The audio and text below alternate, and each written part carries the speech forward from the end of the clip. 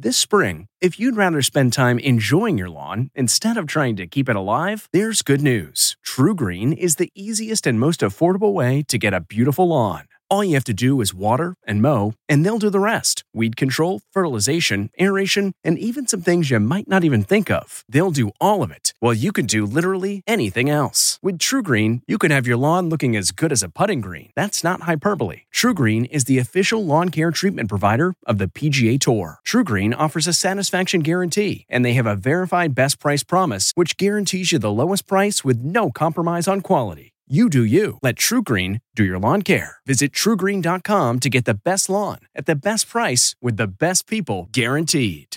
Looking to instantly upgrade your Mother's Day gift from typical to meaningful? Shop Etsy. Get up to 30% off well-crafted and personalized gifts from participating shops until May 12th. This year, embrace your creative side. You know, the side your mom gave you. And shop Etsy for custom jewelry, style pieces, home decor, and extra special items she'll adore. Need something original and affordable for Mother's Day? Etsy has it. Shop until May 12th for up to 30% off gifts for mom. Terms apply. This is Intelligence Matters with former acting director of the CIA, Michael Morell. The mere fact that this program exists is sort of a sign of weakness rather than strength, right? This program is meant to address long-term structural economic weaknesses. They live in fear of laying off tens of thousands of steel workers and cement workers because they know that would be a threat to regime stability. So rather than, reforming inefficient state-owned enterprises or privatizing them, they're basically subsidizing them by just, creating a larger customer base. Brad Parks is the executive director of AidData, a research institute at the College of William and Mary. Before joining AidData, Brad helped establish the U.S. government's Millennium Challenge Corporation, a U.S. foreign aid agency. Brad joins us today to talk about his new book, Banking on Beijing, The Aims and Impacts of China's Overseas Development Program. We'll be right back with that discussion after a word from our sponsor. I'm Michael Morell, and this is Intelligence Matters. That's not just the sound of that first sip of Morning Joe. It's the sound of someone shopping for a car on Carvana from the comfort of home. That's a good blend. It's time to take it easy, like answering some easy questions to get pre-qualified for a car in minutes.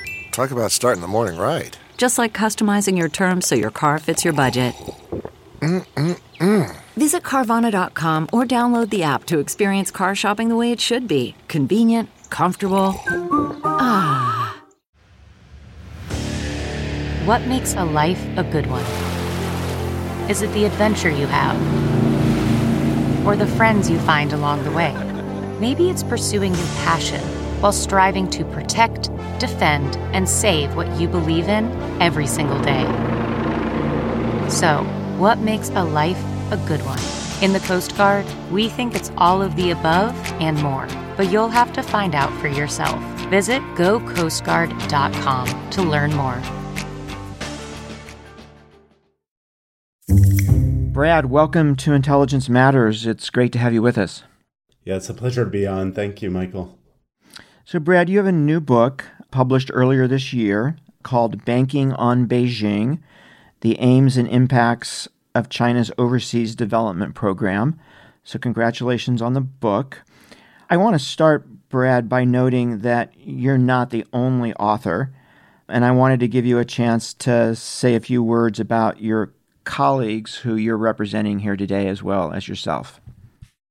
Yeah, so this book is the fruit of a 10-year project with a group of economists and political scientists in Germany and in Hong Kong and here in the U.S. And that's Axel Dreher and Andreas Fuchs in Germany, Austin Strange in Hong Kong, and then Mike Tierney and myself were both from William and Mary. That's great. So, Brad, what is AidData and what is its link to the book? So AidData is a research lab at William & Mary that collects very detailed information and comprehensive information about China's overseas grant giving and lending activities And we make all these data publicly available for use by policymakers and journalists and researchers. And so those data that the research lab generates and publishes, that's the primary data source that's used for the analysis in the book. Brad, just so we're all on the same sheet of music here and our listeners understand what we're talking about, can you define development finance? What is it composed of? Development finance really has two components. There's foreign aid component, and then there's a foreign lending component. So I'll just use the shorthand terms aid and debt. So the lion's share of China's overseas development finance is provided in the form of credit or debt, not in the form of aid. I think one of the things that, Brad, struck me right off the bat was the rapid transformation, really in only a generation, from China being a net recipient of development finance to being a dominant provider of it. Can you talk about that a bit?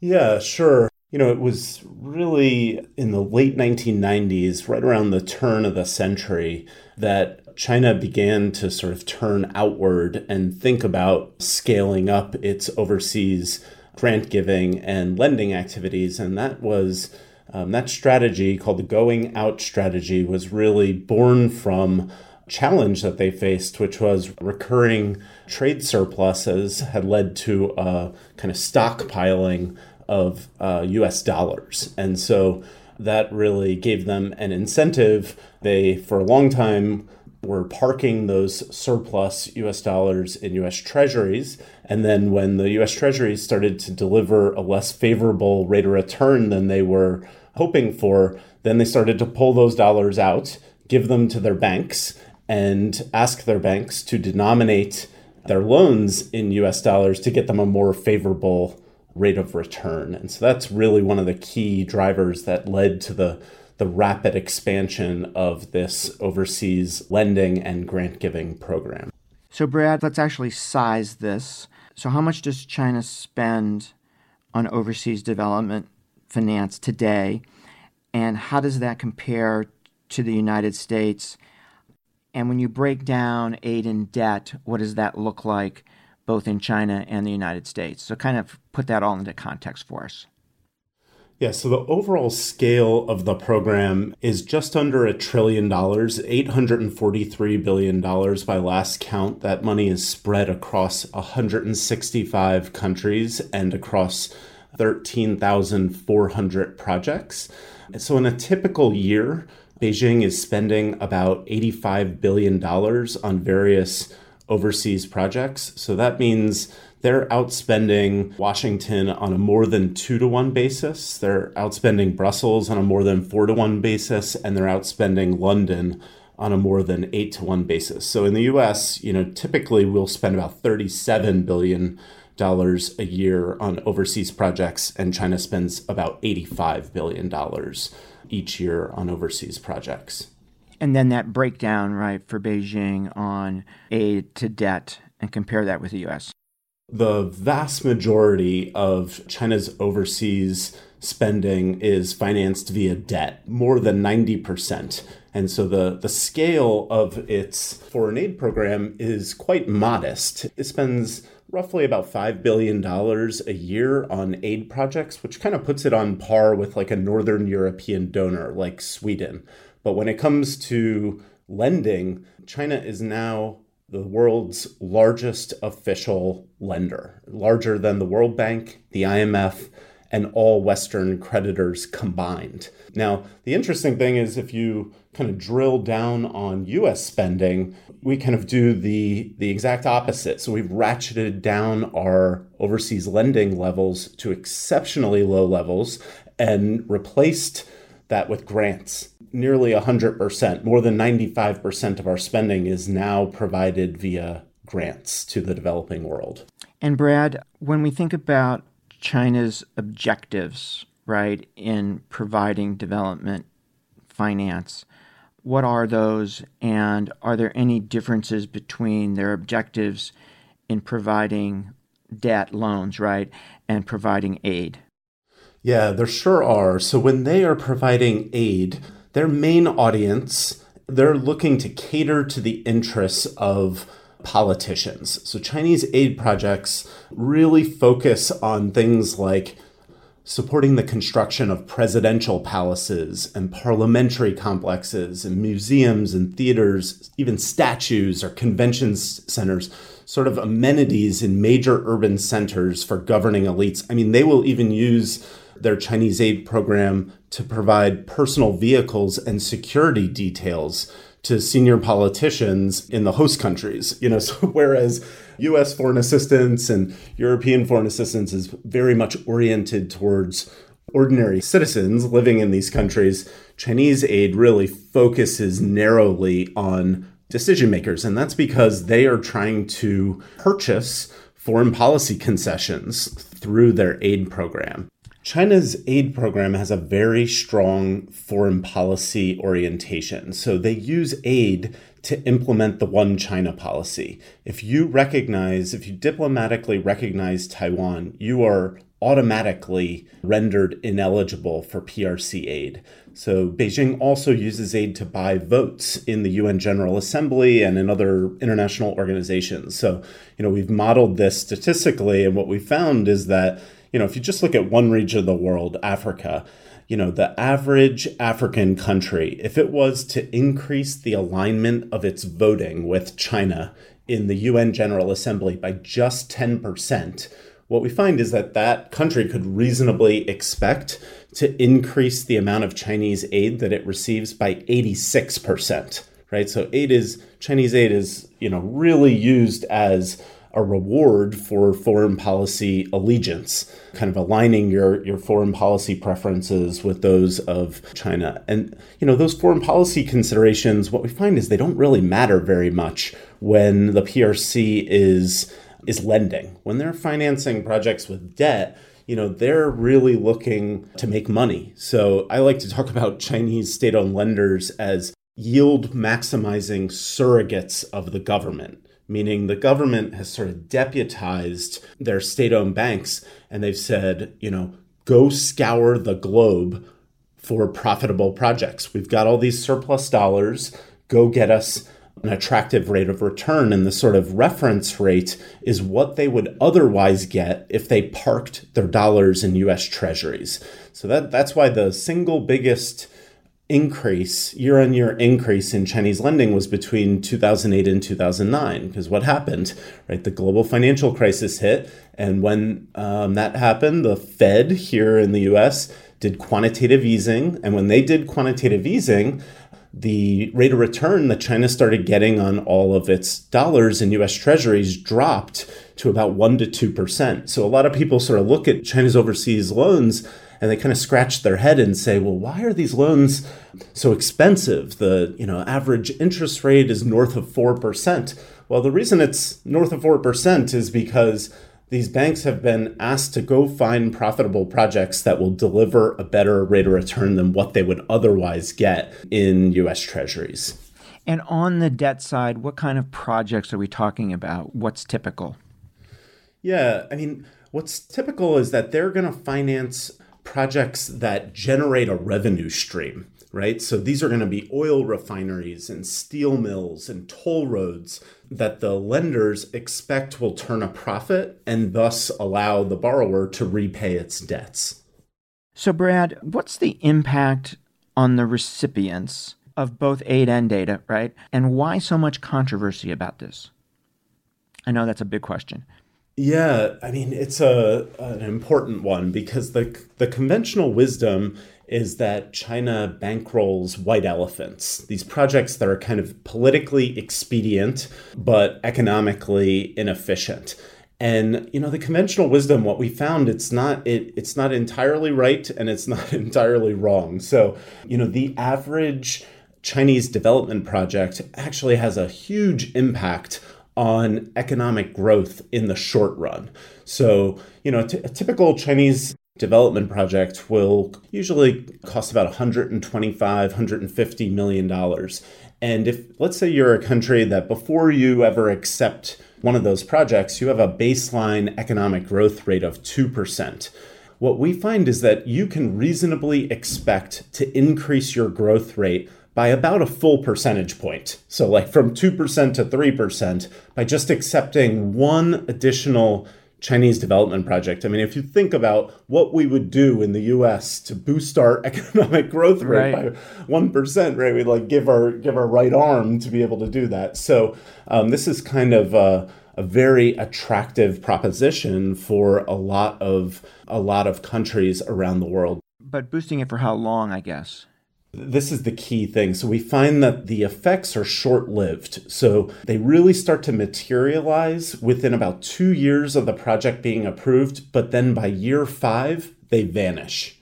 And so we don't know definitively why they vanish, but I think it's fair to say that anytime you do a mega infrastructure project, you start hiring lots of people and bringing construction workers to a site, that is going to kind of give the economy a bit of a sugar high. And the question of whether those economic gains are durable and sort of produce long-lived economic development, that's still kind of an open question. We really don't know. The other challenge with these projects is that they can have a lot of negative spillovers, unintended effects on the environment, on governance, corruption, on debt sustainability, a whole range of other outcomes. Could you explain those downsides? Why do they emerge? What's their source? Yeah. Of course. So, I think the fundamental problem is that there is rot in the system that the PRC has created to fast track the approval and the implementation of these projects. So whereas US or say the World Bank, when they ask for a project proposal or a loan application, they would go to a technocrat and they would ask them to put together the proposal. Beijing doesn't do that. They ask for proposals and loan applications from politicians. And those politicians are usually located in the office of the president or the prime minister. And Beijing really, they have really no compunction about green lighting projects that disproportionately benefit the core political supporters of the president or the prime minister.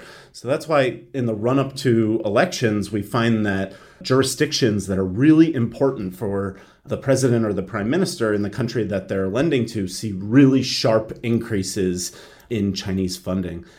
The other source of rot in the system is that no bid contracts are being issued to Chinese state-owned enterprises that already have a presence on the ground. And so they have the ability to quickly mobilize as soon as that loan application is approved. And so Chinese state-owned enterprises and then these politicians in the president's office or the prime minister's office who are actually responsible for submitting the loan applications, what they have done is they've institutionalized a very simple but effective deception. And here's how it works. The Chinese state-owned enterprise and then the interlocutor in the president's office or the prime minister's office, they agree to inflate the cost of the underlying commercial contract that the loan's going to finance, right? So imagine you're going to build a road, and if that road was subjected to competitive bidding, it would cost $100 million. Well, they're not going to price it at $100 million. They're going to price it at $120 million. And then they're going to develop a side agreement to split the extra profit, quote unquote, extra profit from that contract, right? So those are illicit proceeds. And usually there's a cut that goes to someone in the president or the prime minister's office. And then the other portion of the illicit proceeds, goes back to the Chinese company, almost as like a super profit or a rent. And so that's why in a place like Sri Lanka, you see an unusual number of overpriced infrastructure projects that are all located in the president's home district, right? So, and I think this also kind of highlights one of the most important vulnerabilities in the system that they've put in place to really rapidly implement these big ticket infrastructure projects. Everything is sort of hunky-dory unless or until these illicit financial relationships are exposed.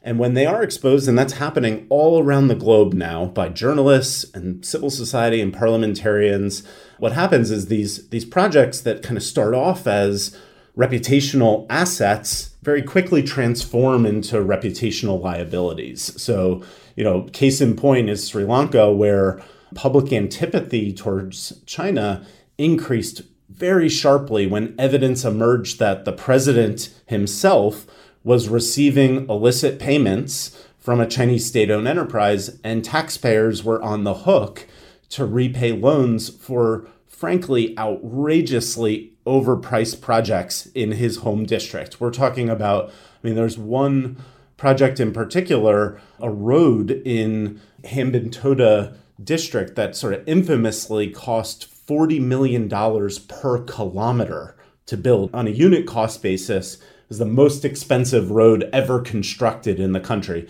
And that ended up sort of setting in motion this domino effect, this sort of chain of unintended consequences.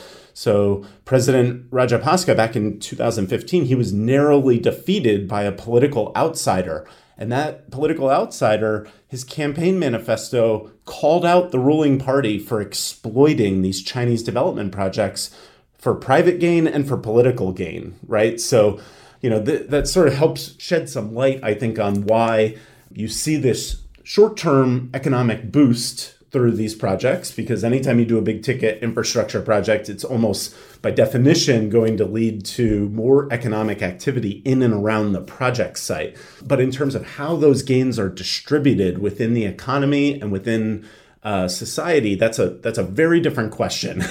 And in terms of the long run political consequences, what we're beginning to learn is that there's this kind of hangover effect from many of these projects, that can really lead to electoral changes in the electoral landscape and governance impacts. We're going to take a quick break to hear from our sponsor, then we'll be right back with more of our discussion with Brad.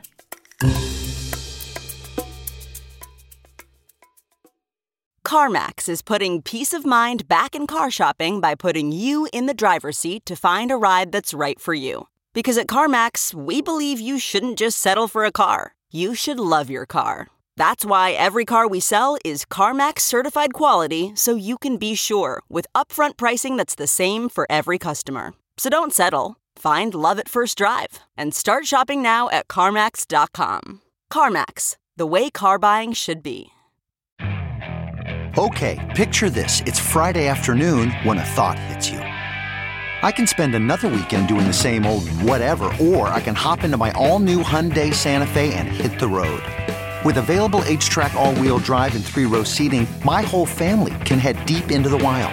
Conquer the weekend in the all-new Hyundai Santa Fe. Visit HyundaiUSA.com or call 562-314-4603 for more details. Hyundai, there's joy in every journey. So, Brad, how does the environmental impact play out? Yeah, it's another great question. So we just, as a kind of a companion study to the book, we just finished an evaluation of 30 Chinese loan-financed highway construction and rehabilitation projects in just one country, in Cambodia.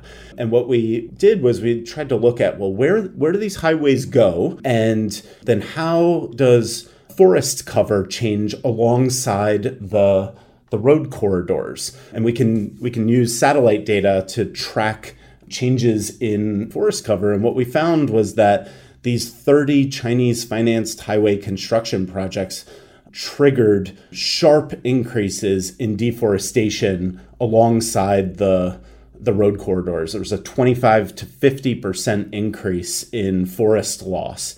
And that was not happening just anywhere. It was happening in these kind of pristine rainforest areas that other road financiers had deliberately avoided.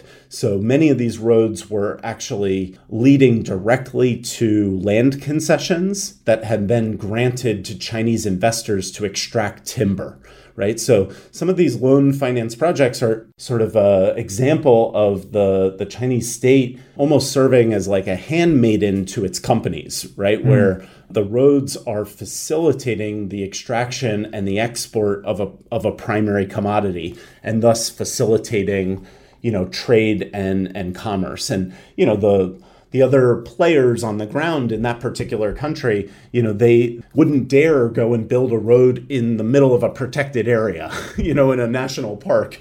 But China sort of has demonstrated through its actions that it's not deterred by, a national park. That is certainly a very real danger associated with these projects.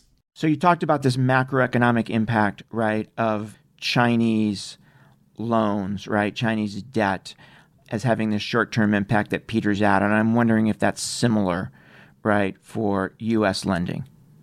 Yeah, so U.S. lending has dropped to exceptionally low levels. And part of this is because in the late 1990s and early 2000s, there were a whole host of countries that got in over their heads in debt. And the U.S. worked with a coalition of like-minded countries and multilateral institutions to write down those debts and sort of restore fiscal discipline and sort of give these countries healthy balance sheets. And so once they had healthy balance sheets, the U.S. kind of pivoted towards grants. And many of its allies pivoted towards grants so that they wouldn't repeat the same problem, that had built up as a result of kind of excessive sovereign debt accumulation. So the irony is, of course, that when the U.S. and its partners sort of wrote off all these debts, that kind of became an incentive, or it cleared the pathway for a lot of these countries to go on a Chinese borrowing spree. Because, when they were carrying lots of debt on their books, they just couldn't absorb much new lending. And so, the US and World Bank and others were kind of reluctant to engage in fresh lending. And that was coming right at the same time that China had all these surplus dollars and they were ready to lend, right? And so that really led to a rapid buildup in debt all around the developing world. So, Brad, I thought one of the most important contributions of the book is debunking some popular myths. And perhaps we can start with what you guys call the hero or the villain myth. Talk about that. Yeah, I think the conventional wisdom about China is that it's kind of a rogue donor, that it's propping up corrupt regimes and, it is sort of making it more difficult for the U.S. to advance its interests. And, what we find is that actually there's great similarities in the way that China and the U.S. allocate aid. So both countries favor poor recipients. If you were a country in need, you have a higher level of need, both the US and China are more likely to, give you aid. And when it comes to using aid for foreign policy purposes, Washington and Beijing appear to be following the same playbook. I mentioned earlier that countries are richly rewarded when they align their votes with China in the UN General Assembly. The same thing is true of U.S. aid. We richly reward countries for voting with us in the General Assembly, in the Security Council, and elsewhere. So, in that respect, the book does kind of debunk the idea that China is unique and sort of upending the existing set of practices that govern the provision of aid. We're going to take another quick break. We'll be right back with more Intelligence Matters. Stay with us.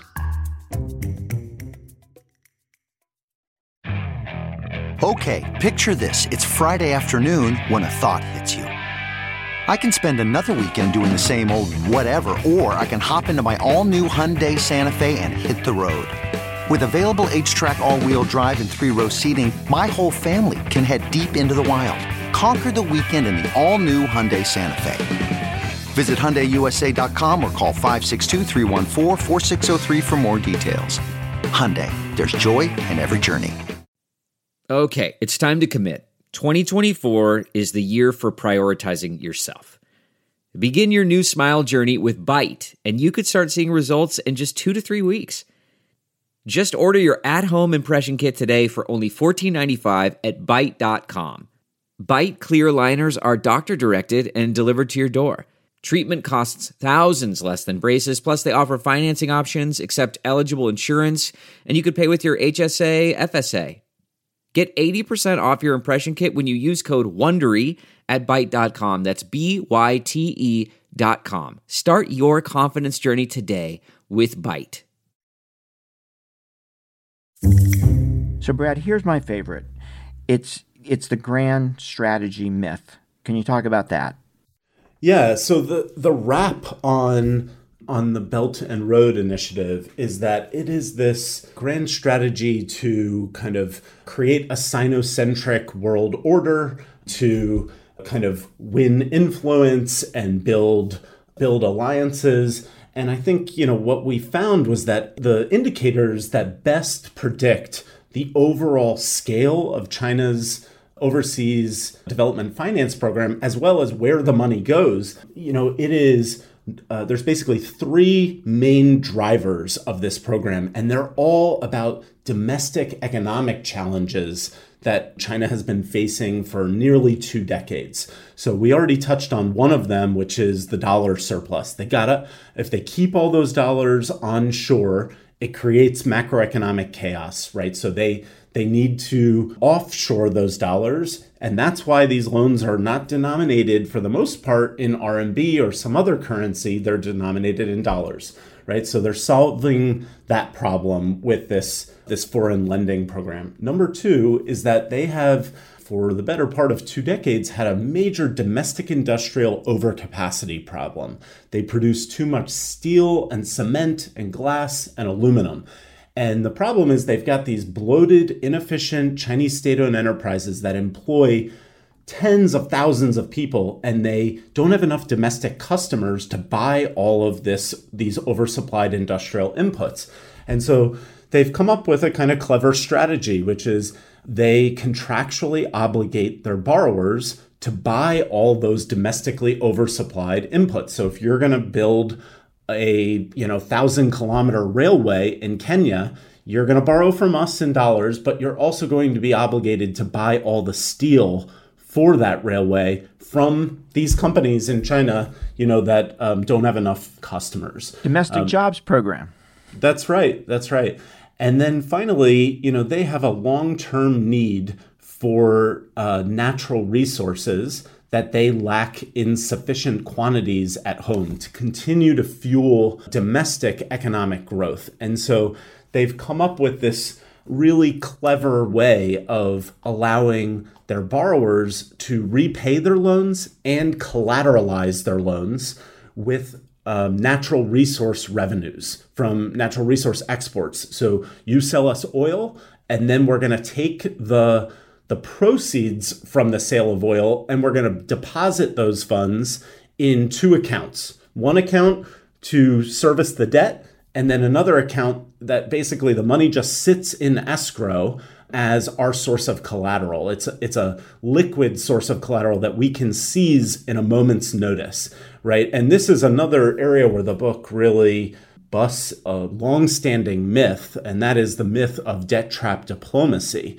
right? So around Washington, it is now kind of received wisdom that Chinese state-owned lenders, they ask their borrowers for physical assets as sources of collateral, like seaports and airports and electricity grids.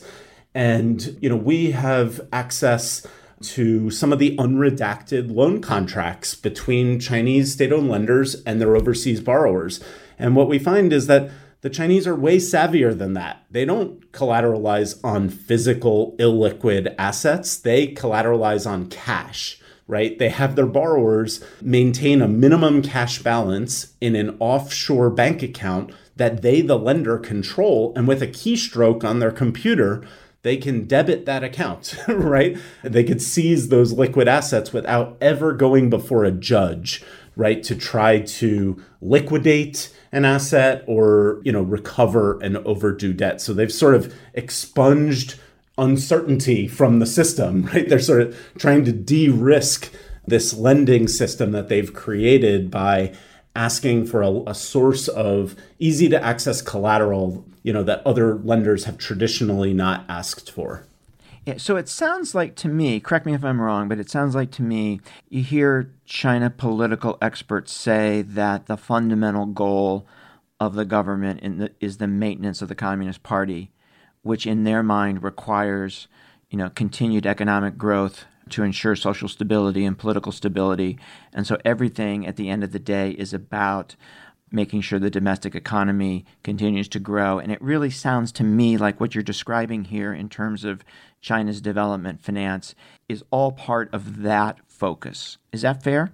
Yeah, that's fair. I mean, in some respects, the mere fact that this program exists is sort of a sign of weakness rather than strength, right? This program is meant to address long-term structural economic weaknesses in China, right? If they live in fear of laying off tens of thousands of steel workers and cement workers because they know that would be a threat to regime stability.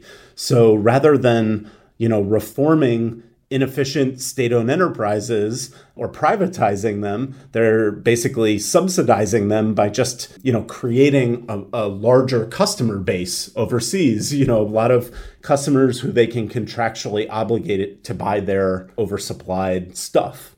Yeah. So, Brad, I want to take you a little bit out of your comfort zone. Given what China is doing here, what's the proper policy response from Washington? How do you think about that? Well, I think we're at a really important inflection point because, for the first 5 or 6 years of this Belt and Road Initiative, China was on the front foot. They were playing offense. Everybody wanted to jump on the Belt and Road bandwagon and be part of this program that Beijing was bankrolling. And now what we're starting to see is a sort of dynamic that I refer to as Belt and Road buyer's remorse, where you have dozens of countries that have overcommitted themselves from a debt management standpoint. They've got too much Chinese debt on their books. And we're also seeing that some of these very large infrastructure projects are encountering major implementation problems. So we find that 35% of the infrastructure, the Belt and Road infrastructure project portfolio, is now plagued by a major implementation problem, like a corruption scandal or an environmental disaster or a labor protest. And so what I think that means for the US and for its allies is that there's an opportunity here to really force the Chinese to be more transparent about what they're doing and sort of be on the side of partner countries who are trying to get out of this mess, right? So whereas we might be, the U.S. government might be inclined to just use this as an opportunity to bash China, there are many countries around the world right now where this is their hour of need. They need someone to step in and help them get out of the mess that they've found themselves in. And, the U.S. government and its allies will either be there and be willing to step into the breach or not. And I think what we've detected over the last 18 to 24 months is that windows of opportunity are opening. You see this in electoral cycles where politicians are coming to power on platforms where they are identifying all the problems with this Chinese debt-financed infrastructure, these Chinese debt-financed infrastructure projects. And, they are sort of identifying the problems and using that to come to power. And once they come to power, they still have to show their citizens that they can deliver, right? And so at that point, once they come to power, then they're sort of casting about for new suitors, right? Other people that can come and help them. And I think that means that the US government needs to have a rapid response capability to really keep its ear to the ground and address the unmet needs of these countries and their leaders. And I think there's a lot of kind of bureaucratic inertia that is built into the US aid system.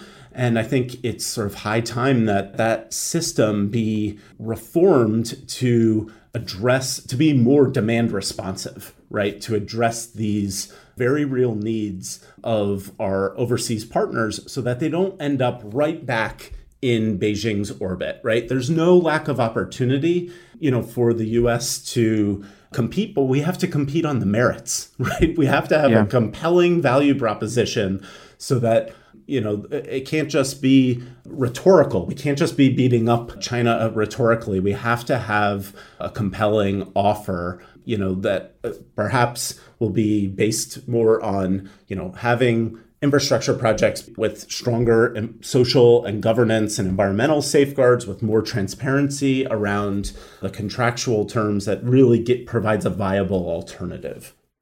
It's a great policy recommendation, Brad.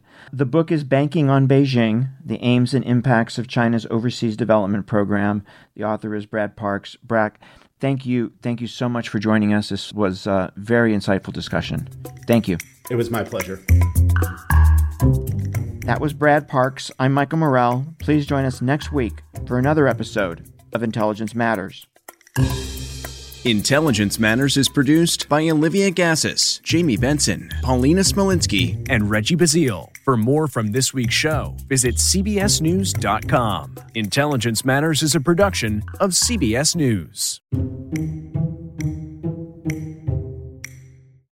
Hi, this is Jill Schlesinger, CBS News business analyst, certified financial planner, and host of the Money Watch podcast. This is the show where your money is not scary. It is a show that's all about you. It's your questions that make it possible for me to provide unconventional and entertaining insights on your money, and maybe more importantly, on your life.